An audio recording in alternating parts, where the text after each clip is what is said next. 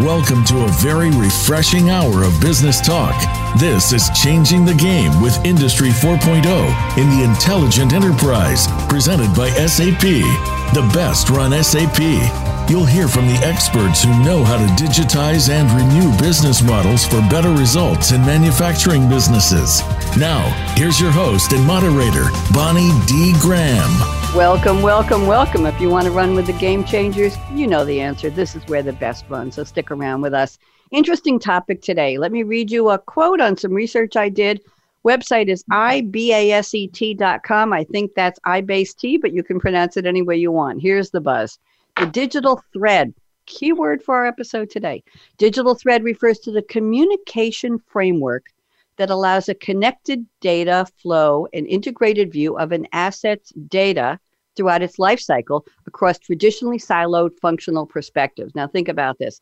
It's data, it's going from silo to silo, and it's all connecting in one place. The digital thread concept raises the bar for delivering, and we all know what this is, the right information to the right place at the right time. Isn't that the point of how we want our information to be today? And it was spearheaded by the military aircraft industry originally. Now it's converging with digital manufacturing and cyber physical system goals of topic of this show, Industry 4.0 and smart manufacturing. So let me give you a little more. In this digital age, we all know this. Information is the key to innovation, and innovation is one of the keys to how companies, businesses, industries are going to survive today.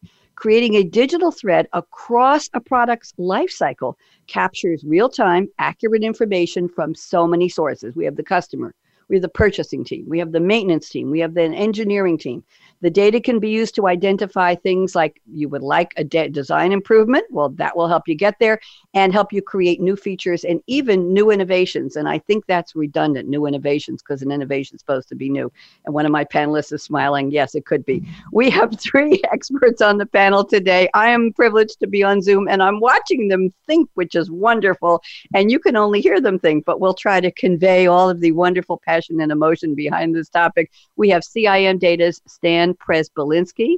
I will spell it for you later. Siemens Joe Bowman and SAP's Keith Zobat. We're going to ask them for their insights on intelligent products and assets, creating a digital thread from design to decommission. That's end of life, in case you're wondering. I'm Bonnie D. Graham. Welcome. We're so happy to be here. It's early here on the East Coast and even earlier on the West Coast. So one of our panelists is sitting in the dark, but he said the sun will come up later today. So let's go around the panel and have my wonderful experts introduce themselves briefly. I'm going to start with Stan Presbolinski. Let me spell your last name, Stan, in case anybody wants to find you. They'll never guess. It's P-R-Z-Y-B-Y-L-I-N-S-K-I. Everybody took notes. And Stan, tell us a little bit about what you do, what your company does, and also what's your passion for this topic? What does digital thread mean to you? Welcome, Stan. Hi, Bonnie, and thanks, everyone. As Bonnie said, my name's Stan Presbolinski. I'm Vice President of SimData. We're a global strategic management and market research firm that focuses on product lifecycle management and the digital transformation that it enables. My main responsibilities at my job are around our quantitative market research on global spending on PLM software and services, and I also do other work with industrial clients and software and services companies as time allows. I've been in PLM for about 20 years, which at my company makes me a fairly new person. We have a lot of senior people that came to SimData from other jobs. And prior to getting into PLM, I spent 20 years in aerospace and defense, mainly around software and research and development. So my passion around this topic is it's kind of funny because for me, it's looking at Industry 4.0 is sort of the culmination of my career. Right, because my career started when we were in Industry 3.0, and I've been involved in digital technology in a variety of ways in the intervening time. But the other thing is part of my academic background is studying organizations and the way that they interact. And the thing that I love about this topic is that it's inherently cross-disciplinary, that you have to have people that talk different languages, do different things, be able to effectively work together and communicate their needs and wants. And as you said, the digital thread is one of the things that ties all of those things together. So it is really, for me, sort of the capstone and fits into many other things that I've done in my career. Thank you, Stan. Very happy to have you here. And it sounds like digital thread is something that was a long time coming, and thank goodness it's here, because we talk about breaking down silos in organizations, just how people talk to each other and share information inside a company. And now it's related to data and assets. Thank you, Stan. Good overview. Welcome. And now let's go to Joe Bowman. Anybody wants to spell his last name, it's Bohman. We've got a silent H in there. Joe Bowman, you're up. Please introduce yourself. And what's your passion for the topic, Joe? Hey, Bonnie, good morning. Hey, this is Joe Bowman. I'm Senior Vice President responsible for a team center at Siemens. And maybe to talk a little bit about my passion, I'll just go through a little bit about my history. Mm-hmm. I started as math geek. Went to Princeton as a math geek. Graduated from Princeton. That took me to General Electric and working on the design of aircraft engines, and worked on the shape of turbine blades. One of the fascinating things about that is they actually run hotter than their melting point, and you have to do some really incredible geometry to make that happen. And that was really fascinating. But as I got into that, what really interested me and I found really fascinating was the software to design these shapes. And so I wanted to get into that business, and that brought me to Siemens. I've been with Siemens now for about 25 years. I got involved in the CAD side of things, of designing those shapes. But what was really interesting to me as I got into that, and you start looking at something like a jet engine or a car or anything like that, there's a lot of different parts that have to come together, and there's a lot of people that have to work together to make a product like that. And then that's where you really start discovering about digital thread. And so as I got involved in how products are designed and how products are manufactured, it's exactly what you said in your opening quote. You know, I started to discover that you have a lot of different people working in silos. And how can you make people in those different silos work together? And really, that's a lot of what we're focused on is, you know, how can we get people in different disciplines, different domains, different parts of a digital enterprise? How can we get them to work together? And that's really my passion. Thank you, Joe. Question for you. Do you think digital thread is an evolutionary or revolutionary concept? I know it's been around for a while, but for a company to embrace this and start to use it, is this something that's upsetting the status quo? Oh, I'm in this silo, I'm in that silo. My data can't talk to your data. Or is this something that has been evolving and was a vision of people a while ago, especially in your industry? Just a quick thought. What do you think?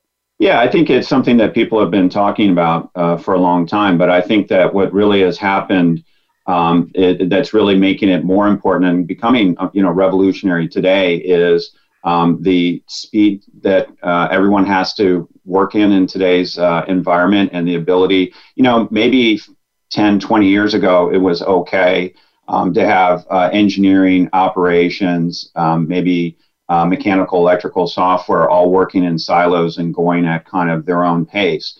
But in today's world, if you work that way, you're going to lose.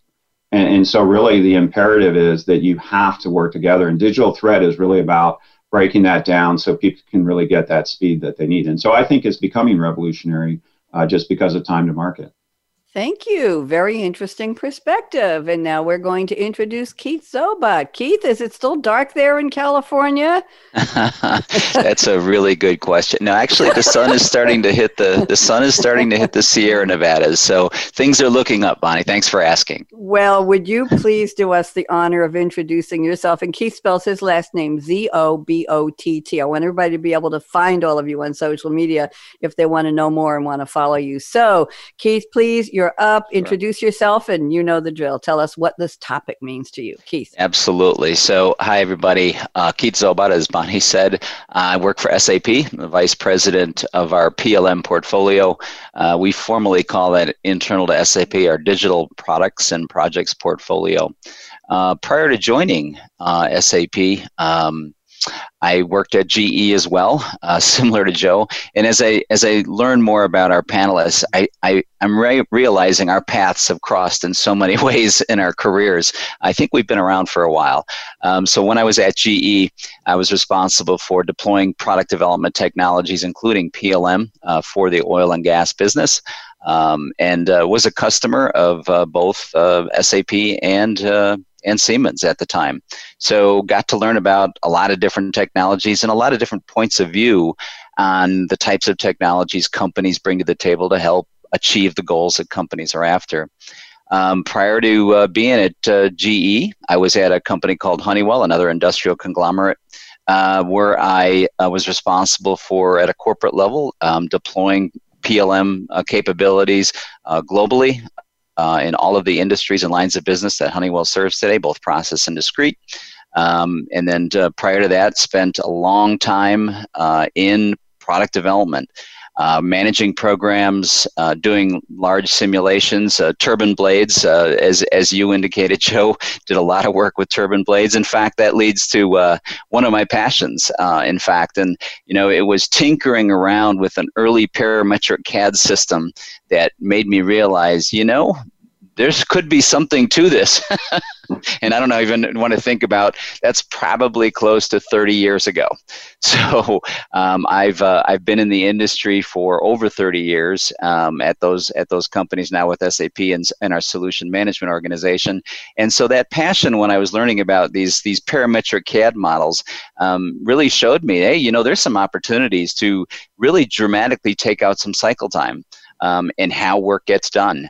And that led me to realize that, a key part of this all comes down to the people.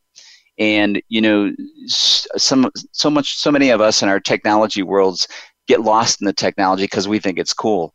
But it's really about the people in the organizations that make a difference. If they don't adopt the technology, if they don't feel like this is helping them do their day in, day out jobs, they're not really going to be all that interested. So I'm passionate about this because I want to help the people in these companies that are struggling with these complex technologies and apply them in their worlds to make their jobs and lives easier. And that's me, Bonnie, in a nutshell. Thank you, Keith. I appreciate that. We often we do get into the technology, into the aspects of technology on these Game Changer shows, but I try to bring it back to people. I'm so glad you did. So when I was talking about silos in the beginning, siloed data from siloed products and assets, I think I also mentioned siloed people, and we see that in so many organizations. But what you're talking about is change management. It has to come from a leadership perspective. People need to say, that's a good idea. Let's adopt it. Let's adapt to it. Let's have everybody on board. And it really, whether it comes from grassroots and filters up, hopefully quickly, or it starts at the top and filters down, you need to get people on board. And I'm glad you brought out that. And I also have to mention, Keith, you mentioned Honeywell. My first job as a COBOL programmer was on a Xerox Sigma 6 CP5, and I just checked the data. Xerox and Honeywell made a deal in 1975, which slightly predated when I'm giving away too much information. My key punch days of glory. Yeah. Anyway, I love the memory. Keith, you were going to say something. Go ahead. I was, and and not to be a self-promoter of your show, but we're going to talk about the topic of the digital thread. And if in my world, if there isn't a game changer, that's a game changer. And so that's why I'm thrilled we've got Stan here and Joe here to talk about that, because honestly, all three of us are ambassadors in our own domains of this topic, and I'm thrilled that we're collaborating on this topic and to share it with you. Thank you. And I'm thrilled that you're all here. And PLM is Product Lifecycle Management, in case anybody just tuned in. If you just tuned in, by the way, this show has a very, very long title. It is Changing the Game with Industry 4.0 in the Intelligent Enterprise. Yes. And this is episode number 9. We're here in, oh my goodness, it's almost the end of July. Has the year gone fast enough? I'll just leave that on the table. Nobody answer. Can the year go any slower? Please make it go faster and make everything better. Our topic today is intelligent products and assets creating a digital thread. Keyword, that's the buzz for today. From design to decommission. And I have to do a shout out to Diane Pickett. Everybody give an applause for Diane Pickett, who worked so hard behind the scenes putting this all together, and Richard Howells, who sponsors this series at SAP. So let's go on. It's the time of the show where my panelists have sent me a quote, each of them a quote from book, a movie, a person, famous, not so famous, old, young, new, alive, not so alive. And the quote has nothing to do with the topic on the surface, and they're going to tell us how it does in their own words. So Stan Prespolinski, see, I have your name absolutely masterful now, Stan. I worked so hard. It's been an earworm for all week since I met you. I have it. Stan has sent us a quote from Heraclitus of Ephesus. 535 to 475 BC. There are all kinds of different dates about when he died. Some people think he was alive till 501 BC. I don't know. The son of Bloson was a pre-Socratic Ionian Greek philosopher, and he was lived in what was now modern-day Turkey and then part of the Persian Empire. Interesting. Bear with me, guys. due to the oracular and paradoxical nature of his philosophy and his fondness for wordplay. He was called the obscure, even in antiquity. He wrote one book on nature, but the obscurity is made worse because it's only in fragments. His cryptic utterances have been the subject of numerous interpretations. He was considered a misanthrope, given to sad face, depression. He was also called the weeping philosopher, in contrast to Democritus, the laughing philosopher. Here's, Bonnie, would you get to the quote already? Stan is saying, come on already. We don't need to know that more about the guy. He's not here. The quote is, the only constant in life is change. Stan, talk to me. How'd you pick this one? Since a job I had at Carnegie Mellon in the late 80s, where we were looking at how to help technologies, particularly software technologies, develop and mature and diffuse faster, we looked at different aspects of how that can possibly happen. And one of the things that actually drew me to SimData was the fact that one of the strains of research that we looked at is some work that was done in Scandinavia back in the early 80s on socio-technical systems, where they talked about it's people, process, and technology. Right. And it's usually not the technology that keeps things from moving along. It's the ability of the people to change and the ability of the organization to change the processes that they use to do their work. So again, that's one of the things that drew me to PLM as well, because it is dynamic, right? All different types of technologies get applied, new processes, new materials. So it's, as I often say, never boring. So that's part of the reason I picked that quote. And I was actually surprised because I've looked up that quote multiple times before, and I've found other sources for a similar quote. So when I did the search based on your question, I was surprised to find Heraclitus, and I'm glad you went and got all that detail on him, because I did not. My pleasure. A quick question for you, Stan. When Sure. all of this data is being collected, whose job is it to look at it? Where does it go? We talk about breaking down the silos. You've got the customer data and the design team data and team data and the purchasing data and the engineering data and the maintenance data and the manufacturing data. Did they make it right? Did they make it wrong? What do the customers Sure. say? Where does this data live? Just a quick answer from you. We can go around the table, but where Sure. does this data live? Is it sitting in a little, here's a capsule for product number 9272.35 ABW. And it's Bob's job on Tuesday to go look at this data and say, oh my goodness, the customers are very happy with it, but the engineering team thinks it really needs some work. Where does it live, Stan? Well, that's part of the issue that you got into with your digital thread definition, is that it can live just about anywhere depending on your perspective. I learned an acronym when I worked in defense, TLA, which is a 3-letter acronym. So there's so many 3-letter acronym systems out there that are collecting data that can contribute to the digital thread. And that's one of the issues that you have to deal with, is that they're very disparate systems. The data is in different formats, different sizes, at different times in the life cycle. And that's, to me, we're not necessarily supposed to talk about product, but that's one of the exciting things to me about the link up between SAP and Siemens, is between the two of them, they have the ability to gather that data. I've been doing some work with a private equity firm that's looking to invest here, and I got this idea for a picture where I put the life cycle in the middle, and I sort of have above the line applications and below the line applications, because some players in the space deal in the business aspects of the life cycle. So they're gathering all that business information. That's where a lot of SAP's information lives. And then below the line is all of the engineering work in process and detailed technical information. And the digital thread is all of that. And it's very different systems, very different players, decision makers. That's another big issue in this space. Who decided to buy that system? Who supports that system? They can be very different. And again, having a link up between two of the leaders in the space is going to help rationalize a lot of that for their joint customers.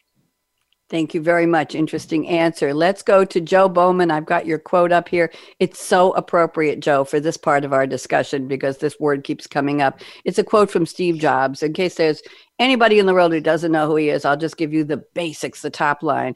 He lived from February 24th, 1955 to October 5th, 2011, the chairman, CEO, and co-founder of Apple, the chairman and majority shareholder of Pixar, member of the Walt Disney Company's board of directors after its acquisition of Pixar, founder, chairman, and CEO of NextNE, capital XT. He's widely recognized as a pioneer of the personal computer revolution of the 70s and 80s, along with Apple co-founder Steve Wozniak. Here's the quote: "Design is not just what it looks and feels like. Design is how it works." Beautiful quote. Joe, how'd you pick this one?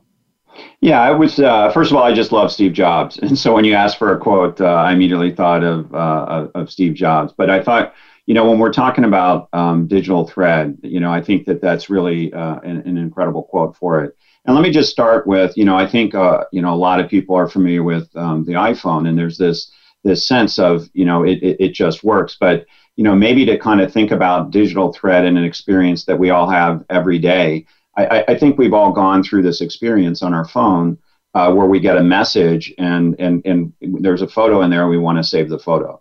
Now, if you go back before Steve Jobs and looked at this, you would have gone and you would have put that, file into that photo into a file system, and then you would have gone into a photo app, and then the photo app would have gone into the file system, and you would have had to do a lot of work to connect the dots between your messenger and your photos. But Steve Jobs took a look at that and said, wait a minute, this could be simpler. And if you think about it, if we talked earlier about silos, and if Steve Jobs didn't design the phone that way, all of those little apps on your phone would be little silos, little data silos. And then connecting the dots between those silos would be very difficult. But they said, let's build a digital thread on my phone across all of the different data across all of my apps. And, and so basically he designed that phone to work. And, so when I thought about that quote, and I think about what we're doing with digital thread and data silos, if you don't design these sets of data to work together, they're not going to work together. You're going to be stuck in that experience where you go and you have to take data from system A, and you're going to have to put it into some neutral format, and then somebody in IT is going to have to do some work to make that data flow into system B. And just to give an example, if you're thinking about it as an enterprise and you're doing a new product, you have some people in business planning and they're generating some data. You have some people in engineering and they're generating some data. You have some people that are doing supply chain management and they're generating some data. You have some people in operations, they're generating some data. And you have all these little data silos. Think about those little apps on your phone. Same sort of thing. And I think that really when we talk about digital thread, our hot topic for today, it's really about connecting the dots between all of those data. And then, I really feel like Steve Jobs and what he did to make that all work together, it looks great, it feels great, but the reason that it feels great is it's been designed to work together. And I think when you think about, enterprise data, you have to think about, can you get a system where everything is designed to work together? And that's really what the digital thread is about for us. Thank you very much. Good explanation. And I'm so glad, Joe, that you related it to really relatable to things like an iPhone. And yes, I can get a text message from somebody with an image in it. I can drag that into somebody else's text message and share it with a whole bunch of people within seconds. I can drag it to my desktop. I can put it into an email. I can save it. I can make it into a movie and add music to it. And everything there's a connectivity there. There's an ease, a convenience, an accommodation of what we want to do in our lives with how he designed it. You're right. And I think Steve Jobs said he's going to give us what we need before we knew we even needed it. And a historical note, Steve Jobs passed away on October 5th, 2011. That was the day I started the very first Game Changers radio show. So if I was on a trivia show or if I ever got on Jeopardy, what was October 5th, 2011? The day of my first radio show, and Steve Jobs passed away. So I know that date in stone. And thank you so much. Wonderful explanation. And that's a beautiful quote. So perfect for our show. Thank you, Joe. Keith is waiting patiently. I said that about a third panelist once, Keith. And when I got to them, they said, how do you know I'm patient? I'm sitting on the edge of my chair. What are you talking about? I'm watching the sun come up. I know. It can't be any better than this. We're going to wait for the light over your head on the fan in the ceiling to be turned off when you get enough daylight there. There we go. Keith has sent us an interesting quote that is popularly attributed to Einstein. I'm not even going to say misattributed, but I found another source, and this will be interesting to everybody, and then I'll tell you the quote. The source for this quote, to be announced in a second, is Rita Mae Brown, the mystery novelist. And in her 1983 book, Sudden Death, she attributes the quote to a fictional character named Jane Fulton, who wrote, Unfortunately, Susan didn't remember what Jane Fulton once said.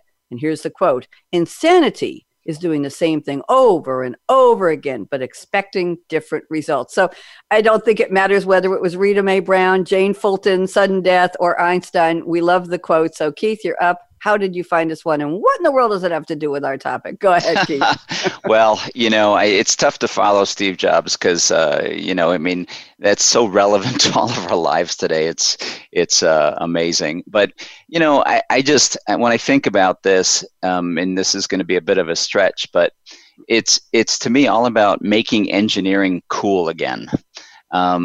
And the way we can make engineering cool again is to begin to do some amazing things in product development. And, and that doesn't mean, continue to repeat, let's throw more money at a project, let's buy more systems. Because I think Stan had brought this up, it's not about the technologies that are out there. We've got an abundance of technologies. There's no doubt about that. It's really about, and I think Joe alluded to this, and I like to say this as well, and connecting the dots. And we connect the dots in these fibers that we call part of the digital thread. And why do we do that? Well, we do that because it creates visibility of information. And that information that's visible to organizations that are downstream in a process or upstream in a process now have the ability to make better decisions. So they have real-time data to make better decisions.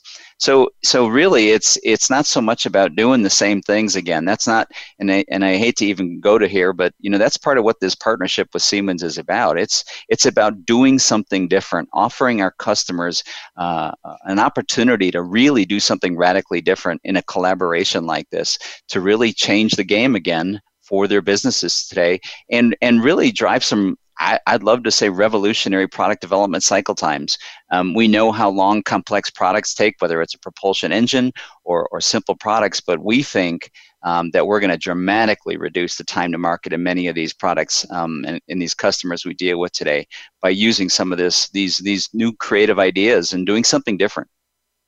Keith, if we look at through the lens of COVID-19, which we haven't mentioned yet on the show, we're not going to get into the politics or the philosophy or the practicalities of solving this pandemic the world is in, especially the U.S. right now. If you look through that lens, the need to bring whatever it is to market faster is so important. And on many of my other shows, we talk about the fact that companies that had the foresight or the vision or the mission to digitalize. I love that extra alize in that word. I know it used to be digitized. No, it's digitalized. Much more important word. Has much more weight when you say it. And if you're lucky if you get all the syllables in, right, Stan? So when you digitalize before the pandemic, who knew that those companies would be more agile, would be able to say, maybe we can turn our manufacturing into something else. Maybe we can repurpose our factory. Maybe we can recommission ourselves and our people to work remotely and to get our lines running up again. And the fact that they had that, we need to do this now. Why do you need to do? I don't know. Maybe something's coming and we need to do it now. So that ability, and through the lens of what you're saying about PLM, Keith, being able to do things faster, now is the time. You don't have as much time, right? Absolutely right. And I'm gonna use something that I know that Joe and Stan can relate to because they've been around as long as I have, and that is this holy grail that we call design anywhere, build anywhere. It's often referred to as DABA, D-A-B-A, right?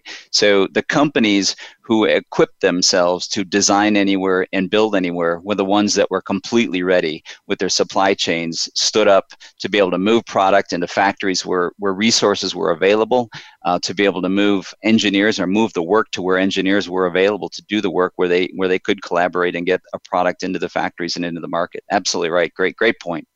Thank you. I try to make a great point at least once during every show. That's it. You're done.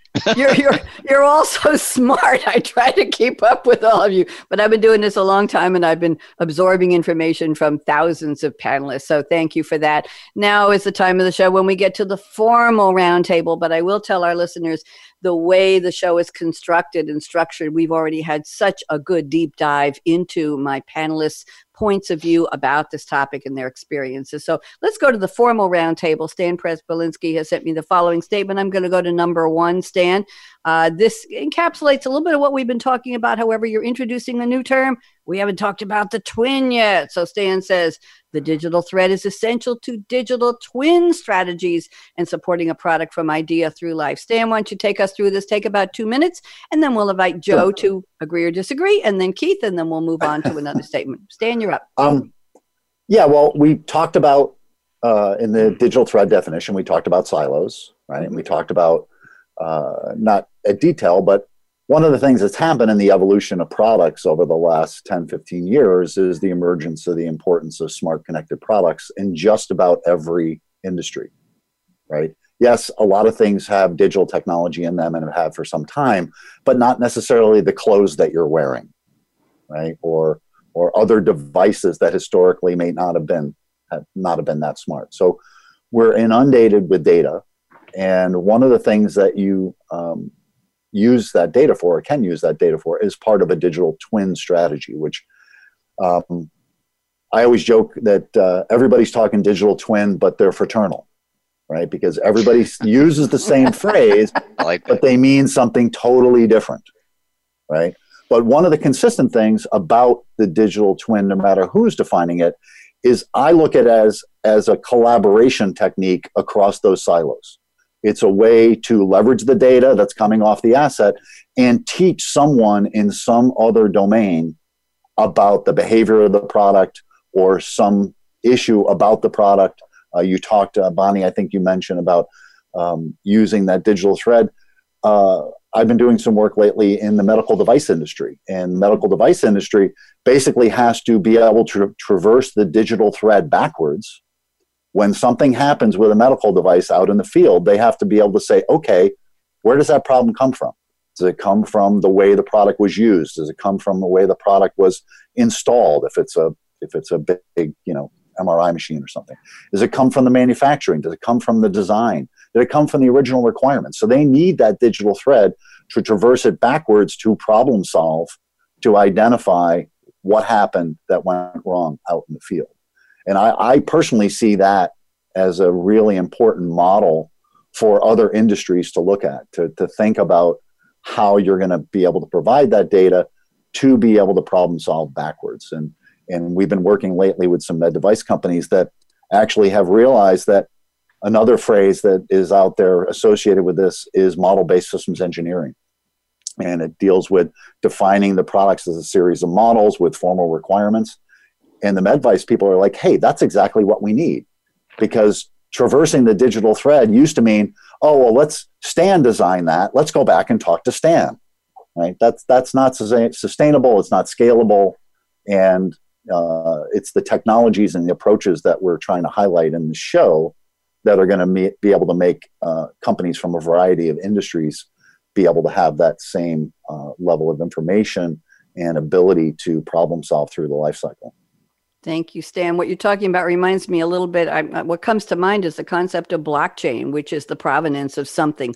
Who caught the fish, and who put it on the dish, and who filleted the fish, and where did they sell it, and who put it in a refrigerated truck, and how did it get to market? But this is much more dynamic because there's a lot more going on. It's not wine. It's not, well, it could be a diamond. It's not wine. It could be anything, but it's products and assets. So it's a much more robust, and it looks like it's looking ahead and backwards. Not just who touched it, but what went into their affiliation with that. I'm just waxing a little philosophical here. Joe Bowman, join us. Thoughts about, I'm just going to come out and say it, agree or disagree with what Stan Pryzbylski said. Joe, you're up. What do you think?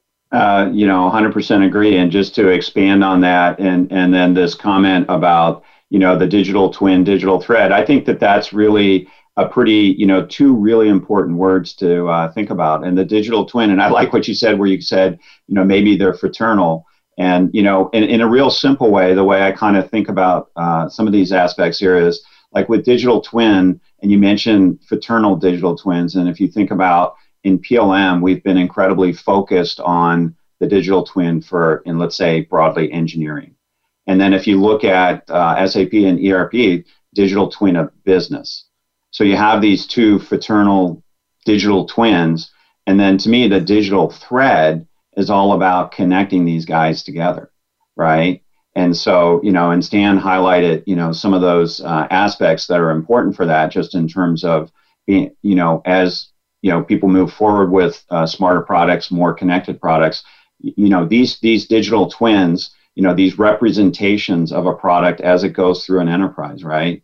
All these different domains that we talked about, all these different silos. I think, in PLM, we've brought together a lot of the silos. I think in ERP, SAP has brought together a lot of these silos. And now we're just talking about taking all of this, putting it together with the digital thread. And so, and then, Stan mentioned about the MBSE. I think that that's a really interesting topic as well, because I think, what that really speaks to is, if you look at products today, they're getting more complicated. They're getting more and more complicated. And I think one of the major drivers for that, for example, would be software. Everything's getting smarter. My wash machine is smarter. I put my clothes in the wash machine, and it's measuring the load size, and it has to be energy efficient because we've got global warming, and we have to have a smarter product that uses less energy. But to build that smarter product, you have to put systems together. You have to work across a lot of different domains to make that happen. And so, when we talk about these fraternal digital twins and digital thread, it's really about grappling with that complexity and turning that complexity that every enterprise that makes something is having to go through, turn that into a competitive advantage. So 100% agree with what Stan was saying there. Thank you. And let's get Keith Zobat to join us. Keith, what do you think? Agree or disagree with, if you agree with Joe, you agree with Stan, but let's see what flavor you can bring into your point of view. Go ahead, Keith. Yeah, exactly. No, I think they raised some really good points. When I think about this notion of the digital twin, I think about assumptions. And I think we all know the early engineering term about what we talk when we assume something, what that really means, right? And I think the digital twin is really about knowing how that asset that's been designed and developed and deployed is being used today. So the ability to have that asset communicate back to a design organization about maybe how I feel, in terms of I'm hot, I'm shaking too much. Maybe my software isn't working right. To be able to communicate that information back is incredibly valuable. But not only the engineering assumptions, but also the product and functional assumptions. For example, and Joe talked about this. My washing machine too. It's great. It's a GE, by the way. It's got all kinds of cool sensors on it and everything. But there's also some functions in there and features in there. I'm wondering, who uses this? And so, and because of that, it complicates the user experience. And so a part of this that we're really focused on as well is when you put a product like that out in the field, getting some insights back into the organization that said, hey, you know what, this stuff, it was a bright idea at the time. We thought there was a market out there for it, but it's serving no value. It's made the product more expensive, and it's just not working the way we thought. So that's just another dimension of that I'd like to share on top of what Stan and Joe shared.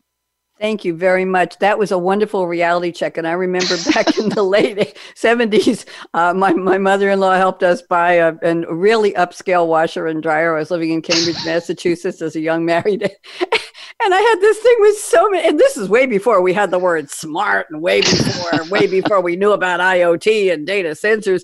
And it had all these cycles. And I ended up with just the wash and wear cycle, the regular cotton cycle, and maybe it has some polyester in its cycle. Yes. And I said, that's it. I had this one or this one. I looked at all these choices. I said, what the blank? What am I? So now when I bought this house in Durham 2.5 years ago, they had a not new, not smart washer and dryer, and they're just fine. And I don't have to, I set it on a heavy load, a medium load, or a light load, and I set the timer on the dryer, and that's good enough. Isn't that me. The truth, right? I'm not washing for a family of 12. It's just me, So anyway, thank you for that. Let's move on. Joe, I'm looking at statement number 1. This is very interesting. You say companies are facing challenges around product and production schedules and costs. Chief engineers face challenges across the life cycle. Another example is the hidden cost for many enterprises to manage change. That's a packed statement. Why don't you take about 2 minutes and unpack it? I'd love to talk about the scheduling and the cost aspects, Joe. I think that will resonate with our listeners. So, Joe Bowman, you're up. Talk to me. Yeah. Hey, thanks. Yeah. And so really, I made this statement. I wanted to, we've been talking about digital twin and digital thread. And I wanted to kind of highlight that through the lens of an example. And I think, if you're a chief engineer, you worry about three things. You worry about cost, weight, and schedule. So let's take a deep dive down into cost. So you're worried, how much is my product going to cost? How do you answer that question? Where do you go to find that? And that's maybe harder than it looks. Because first of all, to understand the cost, you kind of have to know from an engineering perspective, what's the bill of material, what's the component list, what is it that's going to be in my product? But now then you have to start looking and say, well, wait a minute, I'm not going to make all this myself. Probably I'm going to purchase a lot of that. Like in our washing machine, the vendor isn't going to build all those parts. You're going to buy some of those parts. So if I'm sitting there as a chief engineer and I'm trying to understand, am I going to be over there, with a $800 washing machine or a $1,000 washing machine? I need to understand what parts do I have in my washing machine, but then I have to understand what's my supply chain. Where am I going to get those parts? How much are they going to cost? And guess what? That is changing every day. Every day that is changing as you're designing that new washing machine.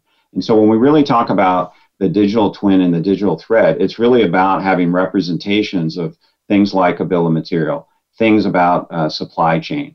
But not only having those representations in your PLM system and having those representations in your ERP system, but having those systems talk together, digital thread, so that chief engineer can sit there and come in on Monday morning and say, my washing machine is going to be $850 and I'm going to beat my competition. Interesting. Thank you. Let's go around the table. Keith, you're sitting virtually around the virtual table, virtually next to Joe Bowman. That's a lot of virtuals. Keith, join us. What do you think about what he said? Join me. Well, first of all, I love the fact that we're focused on washing machines. So I think that because no, seriously, because when people talk about the digital twin and the digital thread, in many ways, their minds go to very complex products, right? That, these concepts, they're only appropriate for those kinds of products, right? The reality is this is a very scalable concept, and we should always remember that, whether it's an appliance, whether it's whatever, a yard tool, it's a very scalable concept. But first of all, absolutely, Joe hit the nail. I do agree, I guess, first of all, with him, but I'm going to add another dimension to this as well, and that is the notion of quality. By having an interconnected environment, interconnected set of applications to manage cost, quality, and schedule, and do those trade-offs real time is incredibly powerful for a company today. And again, I think that's part of the notion around what was part of this partnership, the incentivization of this partnership, and that is these chief engineers now can ask questions in one room about cost, quality, and schedule. What if we do this? What if we do that? What if we make this or buy this part? What is the effect on the quality of the product? What is the effect on the cycle time of the product? And obviously the cost. And to be able to make those trade-offs interchangeably real time is, again, a game changer for, we think, many customers in many industries globally. So I think Joe's spot on there, and but I think quality is an often overlooked dimension of the benefits of this robust digital thread. Thank you. Wow, what a great conversation. And we've got the reality check king here, Keith Zoba. You've been elected. I need a crown for you. Stan Prespolinski, join us. What do you think? And you don't have to talk about just washing machines, but you're welcome to if you want. Go ahead, Stan. Well, as I said, back in the 80s when I was at Carnegie Mellon and we were trying to figure out how to get technology to diffuse faster, we also had a technology development mission. But I saw a lot of people working on their pet projects, and I came to refer to that as inferred needs, right? Oh, I know what you need, and I'm going to develop something to give it to you. And that's the way a lot of these features get into products. The thing that excites me most about the era we're in now is it used to be that as product developers, for many products, you would get almost no feedback on the use of the product. You might have some warranty claims or some returns, unless you took proactive steps like doing, market research or things like that. Now you're going to know exactly how your customers are using their product. They're going to know that, Bonnie, you never pushed those 6 buttons that were on that washing machine. You only used 3 of them. So maybe they take 3 of those buttons off the next time, right? So there's going to be unprecedented knowledge about product usage that can be leveraged to improve just about everything, right? Can be leveraged, obviously, to improve design, but that improvement possibility spans the life cycle. So, washing machines, to me, smart connected. The other problem that we have, though, in this technology era is that people do things because they can, not because they should.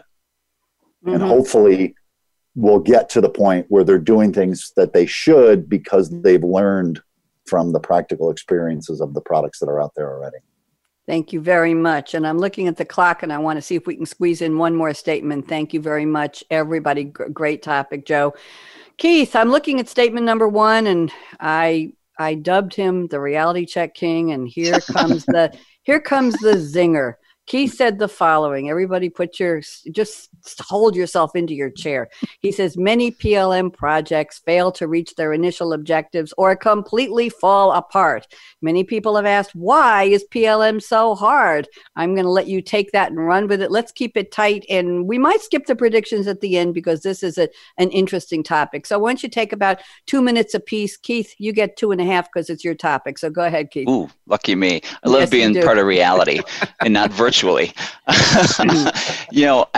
Not to say that I was part of projects that failed, but yes. The reality is, PLM, product lifecycle management, it's a team sport. And if you don't have the right sponsorship at your companies today, whether you have the CTO or your chief procurement officer, going, I'm behind this 100%, we can do this. The reality is, everybody has to have the same types of objectives to achieve these things, like cycle time reduction, like warranty reduction. These are very cross-functional in nature. And so it really takes a common set of goals and objectives and leadership to drive these things from the very top. And often what we found, and I think Joe could probably relate, as I know Stan can as well, is that these types of initiatives come from a singular function. Oftentimes it's from engineering to say, man, we really need to clean up our process for designing turbine blades or gear design. And we can focus on taking cycle time out of that. And look at this, we've shrunk that cycle time down from 6 weeks down to 2 weeks because we've used all this cool technology. And then it goes to the supply chain. And the cycle time hasn't really changed at all on this overall product. Why is that? Because the notion of shrinking cycle time down on a complete product development process is that the critical path is dynamic. And so even though one function may relentlessly focus on reducing its cycle time, maybe the overall time really didn't change. So again, it's important to look at this cross-functional nature of any type of project you have. And oftentimes projects are justified because of the benefits within a particular function, but those often are not achieved, and the actual benefits are downstream. So again, the investment may be occurring, let's say, in the R&D or engineering function, little extra work that needs to be done there, but the supply chain's reaping the benefits because now I have all the information to go do some competitive bidding, to go get the right qualified parts for particular suppliers or from a different country that isn't have a bunch of tariffs in place. So the ability to look at this thing holistically and make those trade-offs is really the important part of this. And again, it's really about making sure that the organization is completely on the same page in achieving these goals. Thank you very much. Let's move quickly around the table. Let's get Stan in here. Come on. What do you think? Yeah, well, if you recall, one of the reasons I said that I was interested in getting into this is exactly what Keith just said, that it is a cross-functional thing, that you have to deal with these different power bases. I used to joke, I spent 7 years at one of Siemens' competitors, and I used to joke that the P in PLM was not product, it was politics. because there is a lot of organizational politics and different issues and different functions. And that's, at SimData, when we do consulting with industrial organizations looking to adopt these technologies and processes, we always try to tie it to a higher level strategic objective, right? And you've heard some of them, like quality or time to market or things like that. With the move toward digital transformation, Industry 4.0, we might have finally gotten a topic that raises high enough in the organization to be able to make meaningful change. Right? Because now we have something that's a C-level topic that can be explained, and you might not necessarily have to explain the turbine blade cycle time to get the funding as you did before, right? You can talk about the higher level objectives and then instantiate those things in the different functions as they need be. Thank you, Stan. Great insights. Joe, I have time for you to comment on this. Go ahead, Joe Bowman. Yeah, let me just say agree. And, I just really like the fact that we're ending this on people, because I think really, at the end of the day, the digital enterprise is a set of people that are working together to achieve a goal. And, obviously I'm involved in a lot of PLM implementations. I do this all day, every day. And, what I observe among customers, the customers that are successful are the ones that have a plan for the organizational change that comes around from a PLM implementation. And there are a lot of stakeholders. I mean, this is about connecting dots. We talked about the silos and the connecting the dots. And sometimes the silos don't want to be connected, right? And so you really have to get an overall push that people want to work together and see the benefits. And I think both Keith and Stan talked about, sometimes you do things and everybody's looking for, I think people all have this concept of something that's locally optimal, but maybe not globally suboptimal, right? And so what you're looking for in a PLM implementation, ERP implementation, is you're trying to make that whole digital enterprise more efficient. And you're doing that by connecting the dots. And so really, to be successful, you have to have everybody on board with that's really what you're trying to do. And then people in different silos, the P for politics that Stan talked about, in an enterprise, not all the time everybody gets along. And so you really have to have that organizational groundwork laid that everybody's pulling in the same direction. So I think it's really great. We're talking here about Industry 4.0, digital thread, digital twin, but really people at the end of the day, people have to work together to make this happen. You mean sometimes people don't get along? Joe, you just burst my bubble. Thank you very much. We have time. If you can all do it, we have time for a one-sentence prediction on PLM. I think we can do it. I'm going to put the pressure on all of you because I've got to close the show. But Stan Pryzbylewski, you're up first. I'm going to keep it on gallery view so we can all see each other and I can see all of you. So go ahead, Stan. One sentence on PLM. Manufacturing companies seeking to digitally transform will struggle if they don't have a strong PLM strategy and implementation underpinning it. Thank you very much. Joe Bowman, what do you think? What's your prediction? My prediction on PLM is this concept of the digital thread between PLM and ERP is going to become a game changer. Okay, we're doing it. Keith, one sentence. Oh boy, it's tough to follow that. No pressure. I'm going to say mass customization is here. Oh, okay. All right. It's here and give me a future statement. It's here and it's here and it's part of honestly what this collaboration is all about. Thank you very much. I can't tell the three of you how much I've enjoyed speaking with you. The camaraderie was clear. You're all so smart on this topic. It's been such a joy, not just a privilege, but a joy speaking with all of you. So I want to also do a shout out again to Diane Pickett. Diane, every panel should be like this one. They're fabulous. Thank you for behind the scenes, helping set up the show. Richard House for sponsoring the series and having the insight and the foresight to say we need a series on Industry 4.0. Yes, yes, yes. Shout out to Aaron Keller, my engineer extraordinaire at World Talk Radio, the business channel, for getting us on the air and keeping us there. And here's my call to action. Fasten your seatbelt. My car is still getting 3 months to the gallon. I don't know about yours. What are you waiting for? Go out and be a game changer today. Just like Stan Pryzbylewski, I'll never forget your last name. Stan Pryzbylewski at CIM Data, just like Joe Bowman at Siemens Digital Industry Software, and just like Keith Zobat at SAP. Bonnie D. Graham signing off. Be well, be safe, be smart, be savvy, and if appropriate, protect yourself. We'll just leave it at that. mask on. Everybody have a great day. Wave goodbye.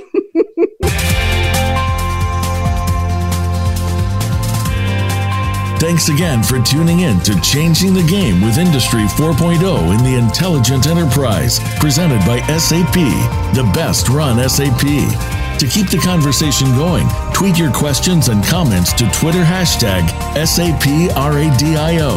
Please join host Bonnie D. Graham again Thursdays at 6 a.m. Pacific, 9 a.m. Eastern Time on the Business Channel.